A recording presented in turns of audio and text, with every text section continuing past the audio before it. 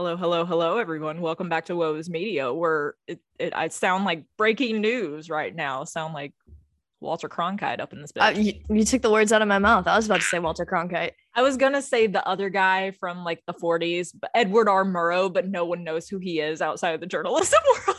No, my second option for that would have been like, I don't know, Barbara Walters or something, but she doesn't really do like headline news anymore. She just Tom Brokaw. Why are you naming men? Because statistically and historically, the news world has been conquered by men. Fun fact. That's why I'm out here trying to break the glass ceiling. I mean, you're preaching to the choir. I'm in investment banking, so I get it. We just hate men on this podcast. Get used to it. So, Annabelle, tell us what you're working on this week. I got two stories. They're both kind of people-centric, so we're going to get a little bit more into the personal side this week. But my first story is about how our resident character and Fed chairman, Jay Powell, got reelected for a second term. So we will get into that and who his vice chair is. And then my second story, this actually just broke yesterday. So the Fed story is a little bit last week, Thanksgiving. Thank you for bearing with us. And then, but this story broke yesterday. So Twitter CEO Jack Dorsey is stepping down. So we're going to get into that and why. What have you got? Today, we are talking about the ever popular, not really, Grammy Awards and their nominations that came out last week while we were taking a lovely little break for the holiday season. Mm-hmm. And Alyssa has feelings, and we're going to talk about those feelings. Yes, she Snapchatted me saying #scammies. Preview, sneak peek. So Alyssa feels strongly, as she normally does. As I do, yes. All right, let's get into Jay Powell here. So our boy, Federal Reserve Chairman Jerome Powell, has been renominated by President Biden for a second term as chairman. He made this announcement Monday, the 22nd. So this is, I don't want to say old news because it's still important, but like it's, you know, it came out a little while ago. Mm-hmm. But President Biden, you know, we talked about this weeks ago on the podcast that he was like expected to either announce that Jay Powell was going to get a second term or that he was going to nominate somebody else. But he kind of took a sweet time making the decision and announcing it. I think he probably didn't want to cause ripples in the stock market. And also there were, you know, other fish to fry. So it came out last week.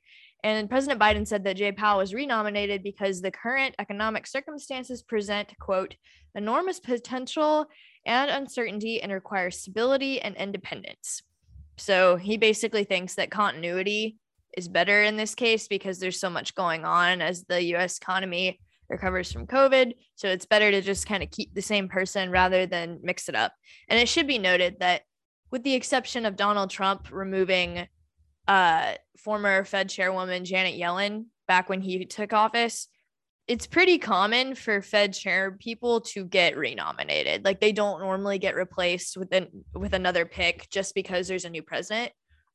Because remember, the Fed is supposed to be nonpartisan and independent from Congress and the White House and a lot of that BS, but it is the White House's responsibility to nominate people. Mm-hmm. So Jay Powell, he was largely kind of the front runner, I guess you can say. And he's somebody who conservatives really get behind because Jay Powell is a registered Republican. And he's somebody that moderates could get behind just because he's been doing a good job. And he did a really good job during the Trump presidency of kind of ignoring a lot of the Trump insults, because Trump was like insulting him and saying that he wasn't doing basically what he wanted him to do and just didn't like a lot of things that Jay Powell was doing. And Jay Powell's like, I don't answer to you. I answer to the American economy. Like, you gave me this job. Thank you. But I'll take it from here. Thanks, Chief. You're not my dad. Yeah, basically. Well said. A lot of progressives are not super happy with this move. Elizabeth Warren in particular, along with a couple of other progressive senators in Congress, they really wanted a woman named Lael Brainerd, who is an American economist, and she worked in the U.S. Treasury for a while. We'll get into her in a minute. But she's actually still in the picture here because while she did not get the head role, she is going to be Jay Powell's vice chairman, or chairwoman, I should say, which is still a pretty big job. She's going to be in charge of monetary policy. So this will be determining like interest rates and things like that. So that's still a very big deal, and it's a big position, and it's certainly like a larger one than she had before. So still a promotion for her. So we're excited about that. Biden has said that he wants the Federal Reserve to focus on keeping inflation in check. As we know, it's super high right now, which is a bad thing. So they got to work on getting that curbed. So now that both Lael Brainard as vice chair and Jay Powell as a second term as Fed chairman are renominated, the confirmations have to be approved by the Senate. It's not expected to be an issue. When Jay Powell was first nominated by Trump, even with, I believe it was the conservative majority at the time in the Senate, he was still approved like 82-13 or something like that. Like it was a landslide more or less. So that's also part of the reason that Biden renominated him, just because it's something a lot of people in Congress can agree on. And let's be honest, there's not a lot of that right now. So Really? let's try to do something somewhat bipartisan and just get it passed. So Biden also praised Jay Powell for his decisive action early on in the pandemic, because what he did was he rolled out kind of an unprecedented group of lending programs. He cut interest rates to near zero. And he also instituted a monthly bond buying program to kind of like suck up some of the money in the economy to help keep it, stable.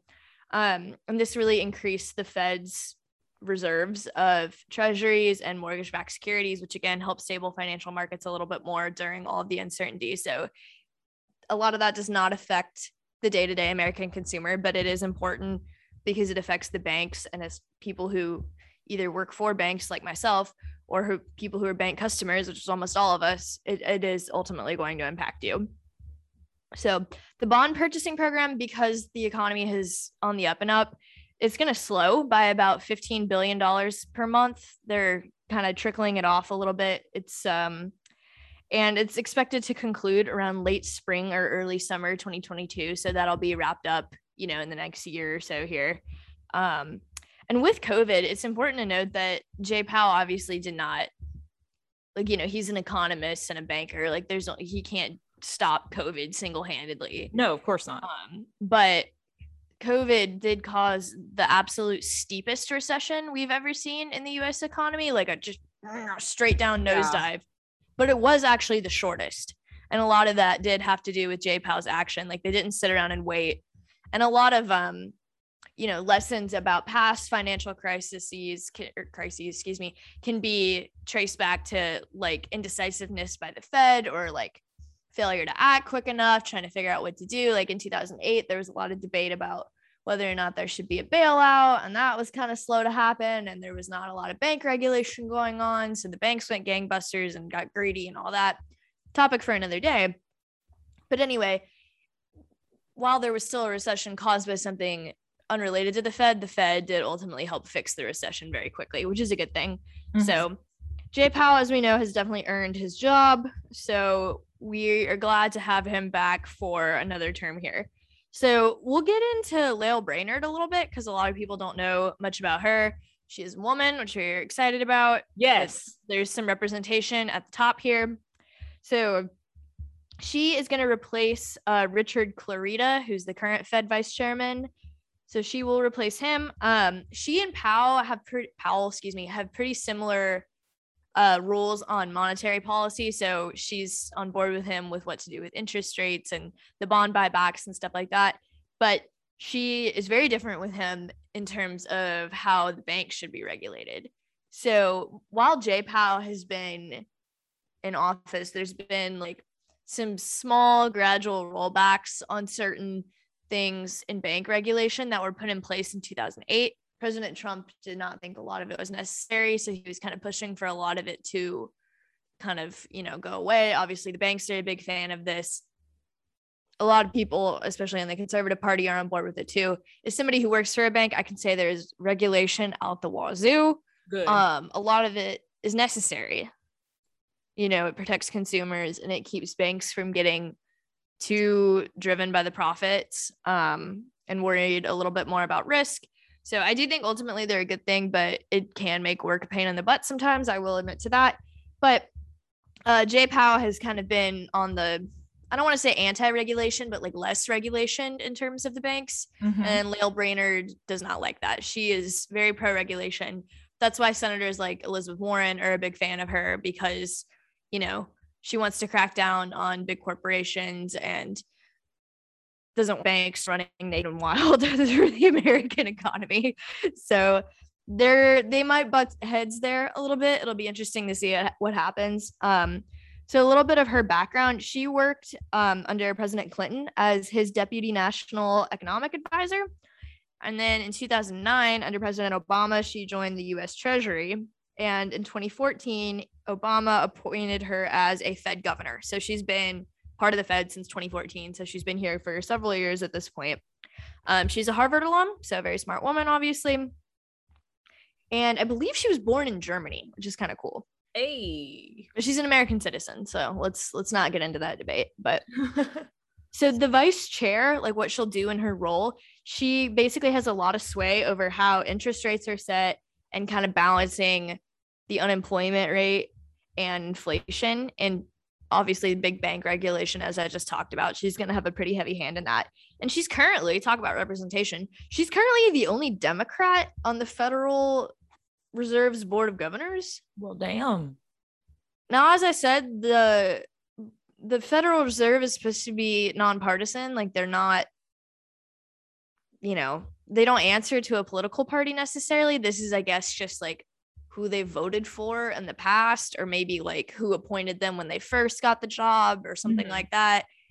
I can't necessarily speak to all of their voting records, but I shouldn't say that that's to be expected, but it is kind of to be expected, because a lot of the people on the federal board, they're economists or they're ex-bankers or they worked in private equity. And a lot of those people, just demographically speaking, lean conservative. As somebody who's in the industry myself, I can speak to that. So there's a lot of, that's just kind of how it is. They don't want the regulation because they've worked in that field and the regulation is annoying. So, but it is good to get a little bit of representation. I'm glad that Lael Brainerd is going to be part of the picture now. She's also got a lot of ideas about financial innovation, which is pretty cool. We don't see a lot of that coming from the Fed, but she has really kind of pressed for the need for a digital dollar. So basically a cryptocurrency that's backed by the Federal Reserve instead of just, the dollar bills you see in ATMs. She thinks a cryptocurrency that is secured and backed by the full faith and credit of the US government is also necessary, which would be cool. And I'm personally a fan of that. I don't know how all the logistics of it would work out, but I mean, it would just kind of allow more access to cryptocurrency for Americans and, give it a little bit more credibility, which would be cool. So yeah, she's also going to help fight climate change kind of at the Federal Reserve level. That's another reason why a lot of progressives wanted her as the chief, because they just thought she would do a better job about going to bat for climate change and using the bank to kind of help that play out in the American economy. So I forgot to mention at the beginning that this story is called #2terms. 2 terms. Which is lame, but as a former 2-termer myself, humble brag, as the VP of finance at Delta Gamma, the University of Georgia, Delta Iota chapter. This is just me trying to tie myself to J-Pow here, but yeah, so we will see what happens there. We got a little bit of a house divided in terms of bank regulation, but J-Pow does ultimately have the final say. So we'll see what happens. Hopefully the economy will get stabilized and inflation will calm down. Can I tell you what song was playing through my head the entire time during you were telling your story? Yeah. Hey, dirty, baby, I got your money, don't you worry. You know that song, right? I think so. ODB? Okay, yeah. Oh my Lord. Okay. I'll listen to it. I'm like, I recognize it. I'm having trouble playing it in my head. He's the guy from Wu-Tang. Oh, okay, yeah. Solo for a while. Gotcha. He's no longer with us. I can't say his full name on air because it includes an expletive, but ODB. Yes. Mm-hmm. Yes, that man. Okay. So for today, I wanted to talk about the Grammys, but as many people may know now, the Grammys have an excess amount of categories, which is great because we're including all different types of genres and artists in it. But at the same time, I don't know about Annabelle, but I personally do not have any expertise in every single category of the Grammys. So Right. I cut it down to 12. And There's too many anyway. There really are. There's a lot. 12 is plenty. So I thought we could go over 12 categories that may be seeing a lot more press this year. So we're going to start off. Well, first of all, I have to tell you, this is for the 64th annual Grammy Awards. And a lot of people are like, oh, why are the nominees coming out so soon? Because last year, COVID pushed the ceremony back to, I believe, March. Mm-hmm. And the nominees came out around the same time in 2020, if that makes any sense. So this is like standard practice. The actual awards are going to be January 31st. So we're only like less than 2 months out, really. So get excited. Before I do start, I want to give a round of applause to everyone who was nominated, but particularly Jon Batiste, who came out on top with the most nominations at 11. Killing it. Which is awesome, because I feel like a lot of people may not know who Jon Batiste is, and he is a fantastic singer, songwriter, artiste, and I really love that. So, okay. First one, we're going to start at the bottom, and then we'll get here. Nice reference. Thank you, because we're about to talk about him. Best Rap Album. The Off Season by J. Cole. Certified Lover Boy by Drake. King's Disease 2 by Nas, Call Me If You Get Lost by Tyler, the Creator, and Donda by Kanye West. So when we talk about these, are you going to pick like your favorite and then who you think is going to win? No, I might save that for later. I just wanted to get like genuine like reactions first. Okay. You want to hear my reaction? Yeah. So I like in the last year or so have listened to less rap than I normally do. I listened to it a lot in college because I would go to the gym regularly, and now I play tennis, which doesn't require music. So, but I've been a Drake fan and a Kanye fan for a little while, not for their, lifestyle or behavior or anything like that, but just solely on a music basis. I liked a lot of their stuff.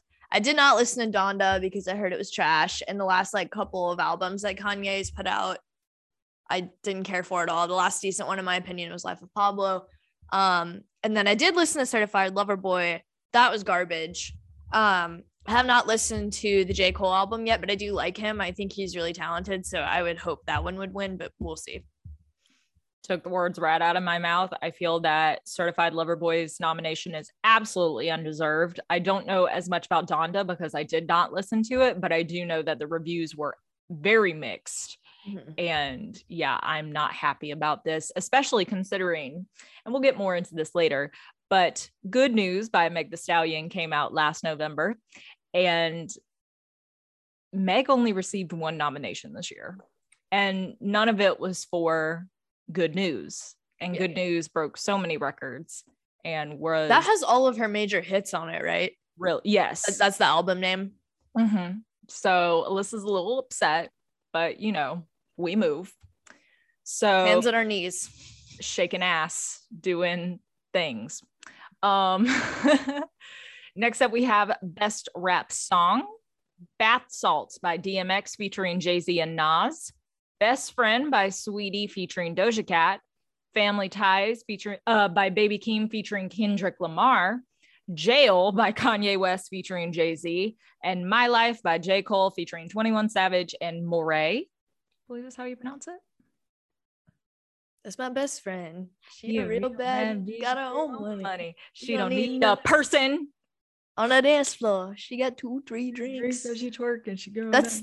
I understand that like the men do tend to dominate the rap category just because historically they've made up more of the genre, but like that's literally the only rap song that got nominated by a female artist. Correct. That's trash. Okay, but I'm picking that one. Yeah, same.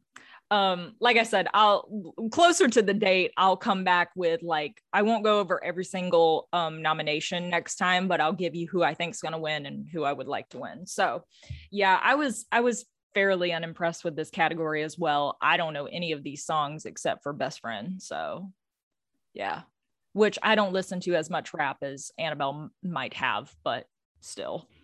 All right, best melodic rap performance. We have Pride is the Devil by J. Cole featuring Lil Baby, Need to Know by Doja Cat, Industry Baby by Lil Nas X featuring Jack Harlow, What's Your Name by Tyler, the Creator featuring Young Boy Never. Young Boy Never Broke Again? What kind of name is that? I didn't even read. That's too much for a song title. And Ty Dolla $ign. No, that's a man's name. Oh. Or a person. I shouldn't assume gender here, but yeah. What's Your Name by Tyler, the Creator featuring Young Boy Never Broke Again.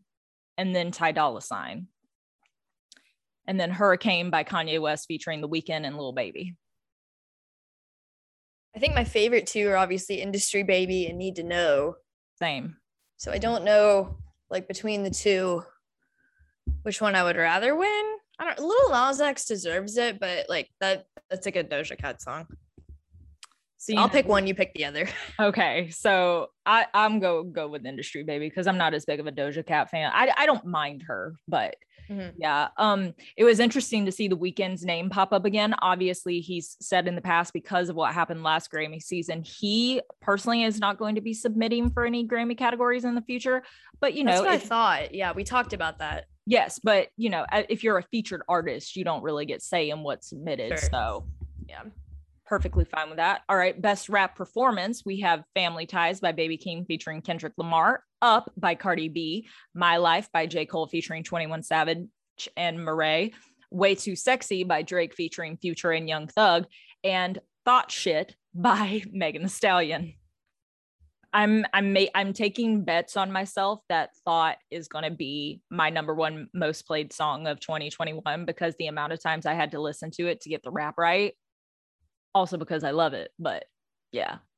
I literally sent Alyssa a Snapchat yesterday when I had to actually run inside a bank branch, like it's the 1990s. But I sent her a Snapchat that said, none of these hoes want to see me at the bank. And I was like, no hoes go to banks anymore. Really though. Megan had her point though. But did. Yes, this is her only nomination. And in my notes, I just wrote an absolute crime. I would agree. But I also love Up by Cardi B. I know that song a lot too. That's probably going to be my most played too. All right. Now we're getting into the pop area. Best pop vocal album. We have Justice, Triple Chucks Deluxe by Justin Bieber. I don't know. I didn't realize that was the name of that album. I didn't either. But you know, we neither Annabelle nor I claim to be Justin Bieber's fans. No. So we don't really pay attention to him, honestly. Planet Her Deluxe by Doja Cat, Happier Than Ever by Billie Eilish, Positions by Ariana Grande, and Sour by Olivia Rodrigo. Okay, here we go. That's a better category. Watch Justin Bieber win just because he's like the only dude in this one. Oh yeah, he is the only dude once again. It's just like the VMAs. Oh my God, it's gonna happen again. No, it better not. I mean, those are all like really good options. I think it would be cool to see Olivia Rodrigo win her first Grammy. Mm-hmm. And I'm obviously an Ariana Grande fan, but Positions is not one of her better albums in my opinion. I think like it has some really good songs on it, but the majority of it is meh in my opinion. Planet Her is a good album. Yes. But again, Sour would also be cool to see nominated. Let's just hope it's not the Biebs. Yeah. Can I be completely honest? Mm-hmm. I'm not a Billie Eilish fan to the point of me going out of my way to listen to her music. I don't think I've listened to Happier Than Ever. I don't think I've heard one song on that album.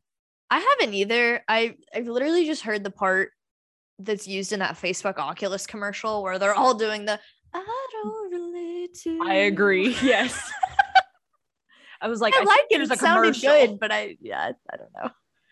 Yeah, I'm not a fan. But anyways, best traditional pop vocal album. We have Love for Sale by Tony Bennett and Lady Gaga, Till We Meet Again Live by Norah Jones, A Tori Kelly Christmas by Tori Kelly, Ladisi Sings Nina by Ladisi, That's Life by Willie Nelson, and A Holly Dolly Christmas by Dolly Parton. Nice. I can't really say I've listened to any of these, I will admit. I listened to a little bit of Love for Sale and a little bit of a Holly Dolly Christmas. Dolly won a few Grammys in the past few years, so like obviously I would love to see her win, but you know, if someone else wins, I'm not going to be mad. So all right, this is the category that gives me chills to this day. We have Best Pop Duo Group Performance. I Get a Kick Out of You by Tony Bennett and Lady Gaga. Lonely by Justin Bieber and Benny Blanco. Butter by BTS. Higher Power by Coldplay. And Kiss Me More by Doja Cat featuring SZA. Well, we know who you're picking. All I'm going to say is this is the exact same category that they were nominated in last year. Yeah. And once again, it is the only category that they're nominated in. And it's their English song. Once again, all English song, which to be completely fair, they've only put out 2 songs this year and both of them have been English songs. Right. But still, you know, you got a group that's been around since 2013 and y'all are only starting to pay attention when they're putting out English music. Anyways, and I was a little I had war flashbacks because, like I said, this is the same category that they were nominated in last year. And once again, they're pitted against Lady Gaga, who ended up taking the category last year. Right. So I was like, so, but, and it was really cute. They released a video of them reacting to their nomination, and they've been working with Coldplay a lot this year. They have a song with Coldplay and they were like, oh, we're rivals now, Chris. And I was like, that's cute. So yeah, we'll see how this goes again this year. Next, okay, so I keep seeing commercials for like this One Last Time tour with Lady Gaga and Tony, or not tour, but like performance, a live performance, and they're acting like he's on his deathbed. He has dementia. I knew he was like old and not in good health, but like, not to sound morbid, do you think he would potentially win? Because it's like one of maybe the last times he could be nominated. That's what I believe is the reason, because they both got, like, as a duo, they got a lot of nominees. And the man is 95 years old and he has won multiple Grammys in the past, I believe. But yeah, he was diagnosed with Alzheimer's, I believe, in 2016, but they didn't make the announcement until this year. So he was, the physical challenges relating to dementia have really picked up in the last 5 years, which as a grandchild of an Alzheimer's patient and dementia patient, I can attest to that. Like sometimes, you know, the progression is really slow and then a few years it kicks in hardcore. So I definitely believe it. And I do kind of feel like, you know, this may be their way of saying a final thank you to Tony Bennett. Not saying that it's not undeserved, but. Right. And everyone loves Lady Gaga too. So like if there's anybody to win a Grammy with. I do love their work together though. Mm-hmm. I love when they're together. So, okay. Best Pop Solo Performance. We have Anyone by Justin Bieber. Right on Time by Brandi Carlile. Happier Than Ever by Billie Eilish. Positions by Ariana Grande. And Driver's License by Olivia Rodrigo. Positions is one of probably the top 3 songs on that album. So I'll go with that one as my pick. Yeah, I'm not happy about Driver's License being nominated, not because I don't like Olivia Rodrigo, but I do feel that Driver's License is the worst song, in my opinion. Yeah, I think there's some better ones on there. Literally, that was just like the big one, I feel like. Yeah, because of TikTok, it got so big. But yeah, I'm like, Brutal, 1 step forward, 3 steps back. Like, Deja Vu, thank you. Oh my God. Deja Vu is probably my favorite song from the album, if we're being completely honest. So how does she go that high? Her vocal range is nuts. Yeah, I'd be squeaking. I don't know how she does that. Olivia Rodrigo, hire me. Okay, so next up, we're into the general category, and this is the category that everybody always talks about each year, and it is the Best New Artist category. And before I get into it, I would like to add, for those who may not know anything about the Grammys, They define Best New Artist as an award given to a new artist who releases during the eligibility year the first recording which establishes the public identity of that artist. Now, please take note that this is not necessarily the first album that an artist puts out, but it is the one that really like sets them into fame. Yeah. Correct. Yes. So now we have Arooj Aftab, Jimmy Allen, Baby Keem, Finneas, Glass Animals, Japanese Breakfast, The Kid Laroi, Arlo Parks, Olivia Rodrigo, and Saweetie. It's a good mix. Yes. And I would like to point out, I went back because in some instances, this category has been very homogenized. So I would like to take a moment to tell you that Arooj Aftab is a Pakistani individual, and Glass Animals are a British band. Japanese Breakfast is headed by a Korean American woman. Arlo Parks is Nigerian, French, Chadian, and British. The Kid Laroi is Australian. Yeah. Olivia Rodrigo is Filipino American, and Saweetie is Filipino, Chinese, and African American. I don't think I knew Olivia Rodrigo was Filipino American. How dare you? That's really cool though. I know you're on board with that. Hell yeah, we got 2 Filipinos up in this mix. Also, going back to what I said earlier about how this is the first album that I like establishes the public identity. All of these individuals nominated in this category have been performing for at least 3 years. Yeah. So no one's necessarily really new. And the biggest gripe that I have with this category is the fact that Finneas is nominated.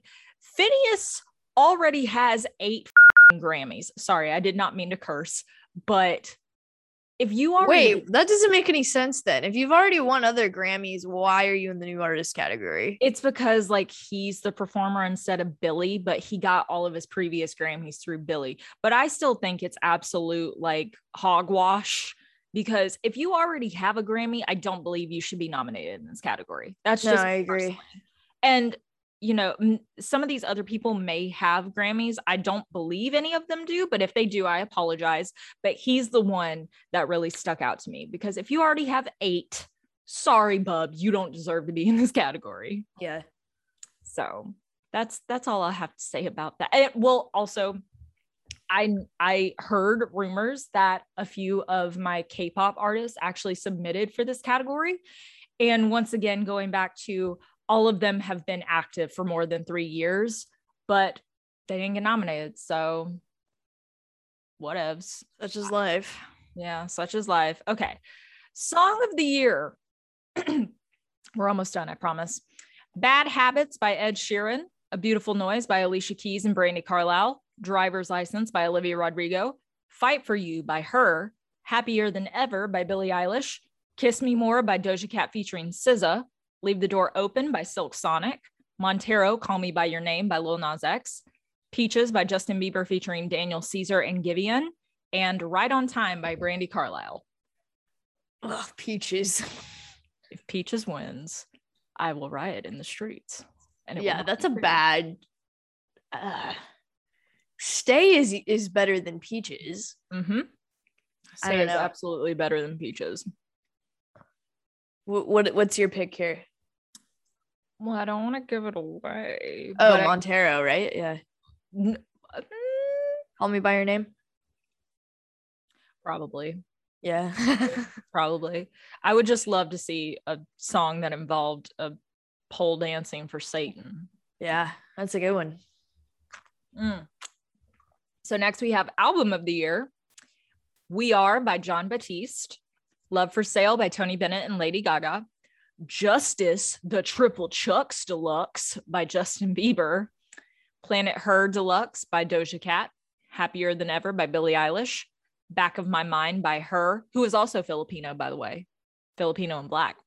Montero by Lil Nas X. Sour by Olivia Rodrigo. Evermore by Taylor Swift. And Donda by Kanye West.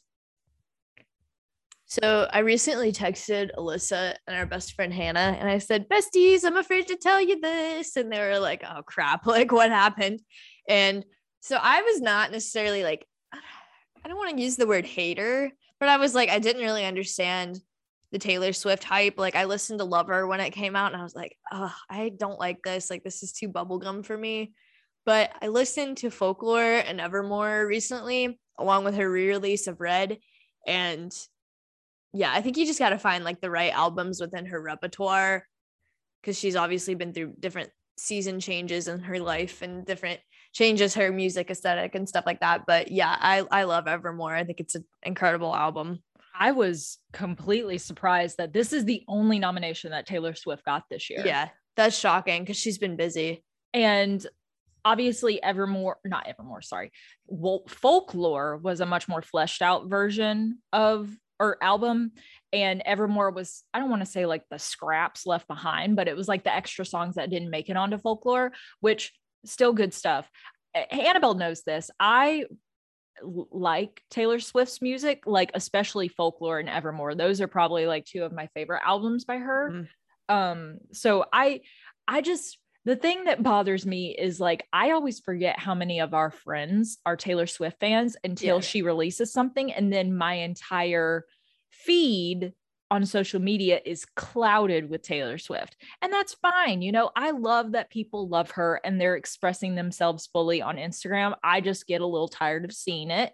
And that's my problem. That's not theirs. And I'll be completely honest though, I have not listened to the new Red because just personally, I think I don't get the hype behind the re-releases. I'm like, this is music y'all have heard before, you know? Well, so it is a longer album. Like it has a lot of stuff from the vault. So it does have new music on it, even though a lot of it is what she's already released. But I think like it's exciting for her fans who have been with her for so long, because it's about her taking like ownership of her art more than anything. And then obviously the All Too Well 10-minute version. Haven't listened to it. It's iconic. I mean, it's exciting, but I understand what you mean. Like Taylor Swift is very good about not only marketing her own content, but like getting her fans so hype about it that they market it for her. Literally. Yes, absolutely. She has free advertising through TikTok and Instagram. So yeah, I understand the annoyance there for sure. Before I like listened to all of it, I was like, oh, this is annoying. Also, I still don't really advertise for it. Like I just don't post much on social media anyway, but if I did, it wouldn't be about that. Like I love Folklore, but I didn't really talk about it that much on like social media. And that's you know, that's my choice. I do think Folklore is better than Evermore. A lot of people disagree with me, but I think Folklore is like, I don't know. The songs are just a little bit more memorable in my opinion. I do love 'Tis the Damn Season though. That's a good one. That's probably really my favorite one from Evermore. Honestly. That one, Willow, Champagne Problems. See, I didn't like that one as much as everybody else did. Champagne Problems? Yeah. I was like, whatever. Well, it's depressing. Yeah, exactly. Horribly sad. Speaking of depressing, like I said, I haven't even listened to the All Too Well 10-minute version, but the way people were talking about it on social media, it got me in my feelings about my previous relationships. And Melissa had to step away from social media because it was making me so damn sad. Yeah, I understand that. Even as somebody who's currently in like a healthy, happy, loving relationship, some of us can't relate. I was still like, oh my God. Like, oh. Like, do I pick a fight with him just so I can like listen to this and feel it? No, I didn't do that. But do I text him to tell him he was a booty hole? Not yours, my last one. Yeah, you could. I could. For it. I'm better than that. Anyways, airing out all my grievances. Okay, last but not least, we have Record of the Year. We have I Still Have Faith in You by ABBA, Freedom by Jon Batiste, I Get a Kick Out of You by Tony Bennett and Lady Gaga, Peaches by Justin Bieber featuring Daniel Caesar and Giveon, Right on Time by Brandi Carlile, Kiss Me More by Doja Cat featuring SZA, Happier Than Ever by Billie Eilish, Montero, Call Me By Your Name by Lil Nas X, Driver's License by Olivia Rodrigo, and Leave the Door Open by Silk Sonic. I feel like there's a lot of like repeats for like song and record. There always are. And within the different categories, it's a lot of the artists that are the same because it's just like who did well that year. Yes, absolutely. Also, you know how you know that the Grammys are trash? How? This is ABBA's first ever Grammy nomination. Are you kidding me? I'm not. That's ridiculous. Exactly. Oh, I didn't know that. That's awful. So once again, children, just because the Grammys are considered, not anymore, but they used to be considered a highly like elite award to be bestowed upon, that does not equal success. So you can be bankrolling and getting money and have all these fans in your life, but you may not have a Grammy, and that's okay. Like BTS, who contributes to like a quarter of South Korea's GDP. That's nuts, by the way. You're welcome, baby. That's like my favorite statistic. Mm-hmm. Why do you think they've been deferred so many times from the military service? Yeah, as they should be. Yeah. They have a higher calling. Yes, literally, they've been in LA for the past like 2 or 3 weeks, and they've been going off. Like, I love their attitude right now. Like, not to mention, I'll save it for later, but something that happened the other night that made Alyssa depressed again. But okay, I'll get to it.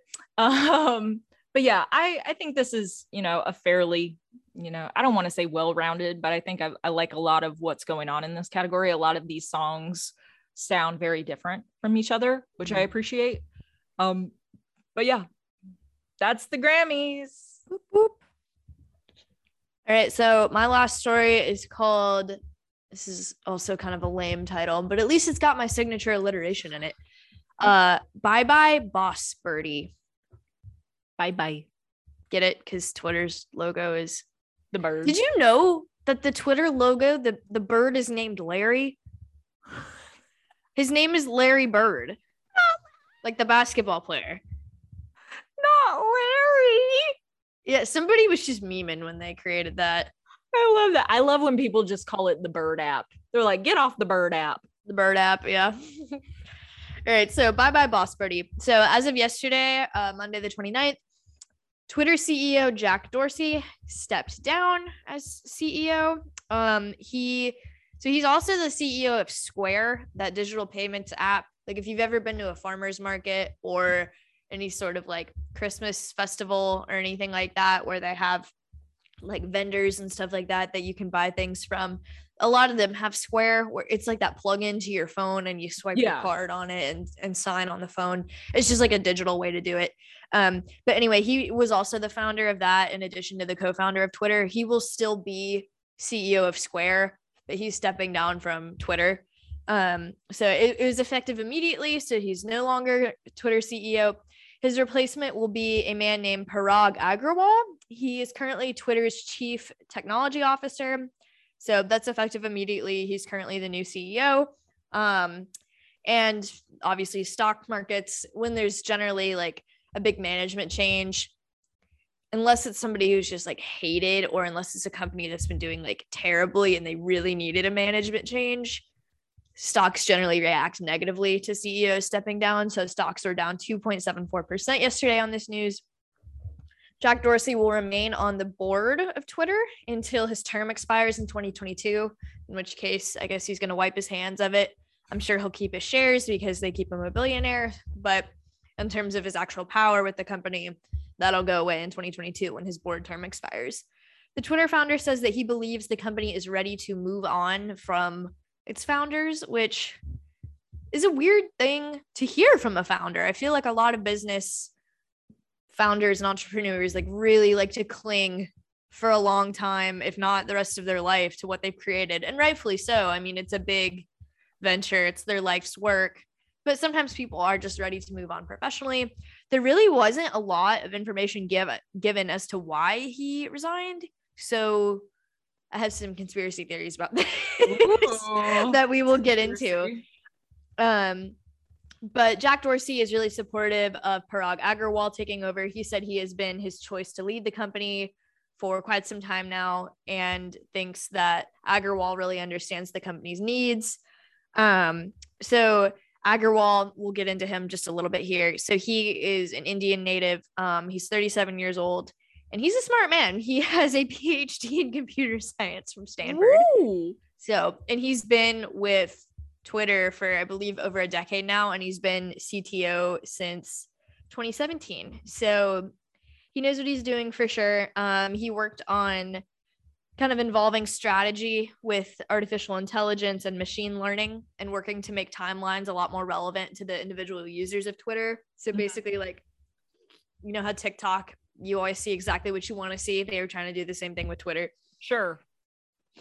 Okay, that was rhetorical. I know you're not on TikTok. So that's kind of his experience. He also ran something called Project Blue Sky, which is something that Twitter worked on to kind of work on creating like a decentralized social media universe, basically, where content was still not like, it didn't promote hate content and stuff like that Facebook has had a lot of problems with, but it was still like decentralized, because Jack Dorsey's big thing is like supporting the First Amendment, and you know, he doesn't believe things should be taken down necessarily just because they're wrong. But you know, that's obviously caused some problems in our modern day and age. So Jack Dorsey has had quite a roller coaster ride with Twitter, and I really didn't know any of this because a lot of it happened before I started really paying attention to business. So we'll get into this a little bit. I didn't realize, but Twitter was founded in 2006. Yes. Yeah, it's pretty old. It's definitely not like a startup or a new company anymore. So Dorsey co-founded Twitter in 2006, and he was the acting CEO until the board of directors pushed him out in 2008. So when companies are startups, they have to get funding from usually private equity or venture capitalists. And a lot of what those firms that are looking to lend are looking at is kind of like who's on management, what their vision is, stuff like that. So a lot of the board of directors, they thought that Dorsey was not doing a good job of solving a lot of issues. So they decided to push him out so they could get the money that they needed to do what they wanted with Twitter. So he was pushed out in 2008, and he was replaced with a man named Dick Costello, or Costello. It's not spelled like Abbott and Costello, but anyway, so he was originally ousted because Dorsey was unable to solve a persistent outage issue that crashed Twitter regularly. Like the Twitter app, as long as I've had it, it's never been like the best app. It does crash fairly regularly. That bird app that I'm literally on right now. Like I'm listening to you and I'm like on my Twitter feed. Yeah, it's for research. Got some issues, but they also had a lack of backup for Twitter system, which investors along with the board were not crazy about. And get this, Dorsey had a tendency to leave work early to attend fashion design and yoga classes. Oh, wait. Major board member and investor Evan Williams, he said, "You can either be a dressmaker or the CEO of Twitter. You can't be both."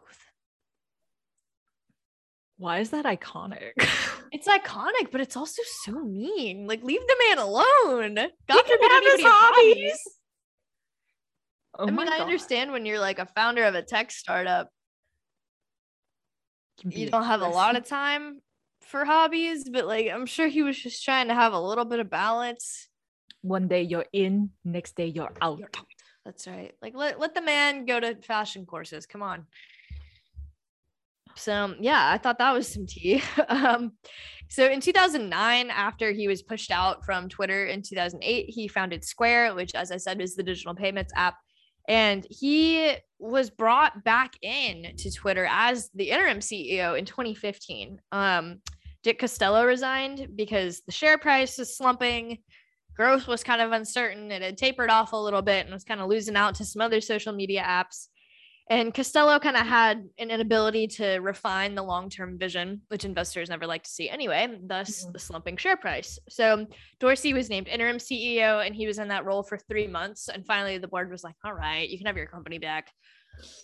So he rejoined as permanent CEO in 2015, where he led the company until yesterday.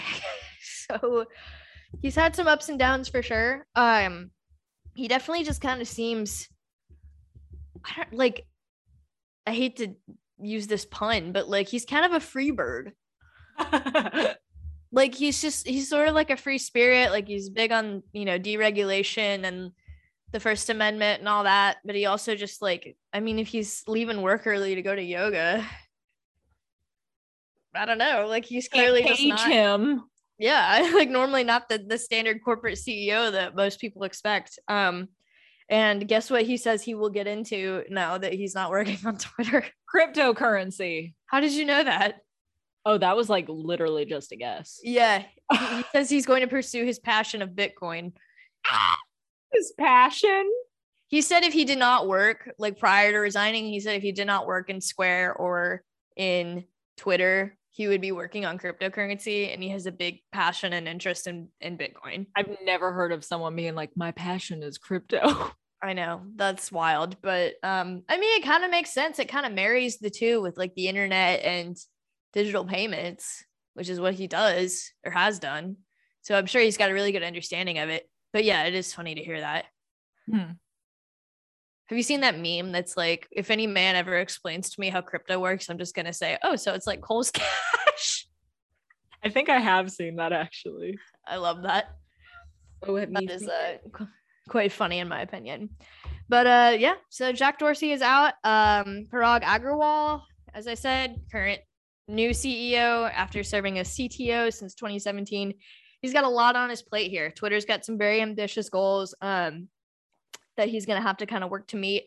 They are planning and striving to achieve 315 million monetizable daily active users, which is a lot every day.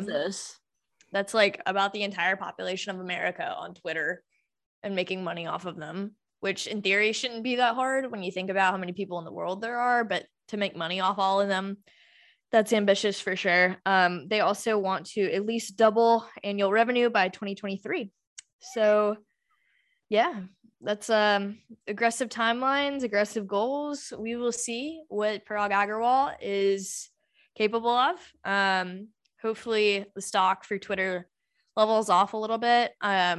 It's always exciting when we see people from, different backgrounds taking over, especially in, Silicon Valley and in tech companies, just because it's so dominated by like a lot of white guys. So to have like an Indian man lead it is pretty cool, in my opinion. Yeah. And he's obviously very smart with the Stanford PhD in computer science. And I mean, he's been with the company for a long time. So it makes sense. We'll see what he can do. Woo. So get off the Bird app. Get off the damn Bird app. Do you have a smile, pal? So Stanley knows because he's been dealing with my ass all week. BTS is currently performing in LA. They've done 2 shows already. They have 2 more shows coming up at the end of this week. And I'm so sad that I'm not there. And the other night during their second performance, I don't know if you're aware of this, but during the AMAs, BTS was supposed to perform the Butter remix that they did with Megan Thee Stallion with Megan. And because of a personal issue, she had to cancel last minute. And she was like, don't worry, guys, I'm going to make up for it. So the other night they were performing Butter and she came out on stage looking like a vision. I don't doubt it. And dancing with the boys. And not to be dramatic, but Megan Thee Stallion is my number 1 girl crush in this world. And Kim Namjoon, who is the leader of BTS, is my number 1 man crush. Seeing them interact together, like bumping and not grinding, but like dancing together, having such a good time. Ooh, it was so great, but it also made me so sad. Like I literally like almost cried about it. Oh. So now we're just hoping for the announcement of a world tour coming after this series of concerts. And yeah, hopefully they'll come to Texas because I need it. I need it. What about you? Before I get into mine, have you tried the Megan Thee Stallion like honey hot thingy sauce? Yeah, Popeyes. Not yet. I'm still waiting. Because I know you like Popeyes, so I figured you would have been all over that. I still gotta get it delivered to my house. That's the only thing. I don't have a Popeyes near where I live right now. So Gotcha. I might order it this week actually, now that I'm thinking about it. I'll get back to you. Good call. She's also half Creole, so that stuff is gonna be spicy. Yeah, I don't think I could handle that. I like sweat eating hot Cheetos, so no thanks. I'm a weenie. I'm like such a white person with spice. I can't do it. Weenie Hut Junior. I like put too much pepper on something. I'm like, ah. You sound like my mom. She's like, this peppery. ketchup is too spicy. I'm like, it's ketchup. No, ketchup is not spicy, but like certain things, I'm like, ooh, I need some water. Ooh, water. My smile file is that the Dogs are going to the SEC championship, and so am I. I got a ticket yesterday, and I'm stoked. So are my parents. Are they going? Yeah, they got tickets. Oh, no way. So they're leaving this weekend, and my brother and sister-in-law are going to be in New York. So I'm pet sitting for the week. Oh, I'm sorry. You're by yourself. It's okay. They asked me if I wanted to go to the SEC championship, and I was like, I'm good. You know, like I obviously I'll be watching it, but I don't have any like desire to be there. So I've never gone in person to the game. I never got like a ticket from the lottery in college. So I'm excited. Hell yeah. All right. Thank you guys for joining us this week. Thank you for being patient with us while we took a break for the holidays last week. We'll be back next week with another episode. Until the meantime, everyone have a good week. Thank you for listening. Bye.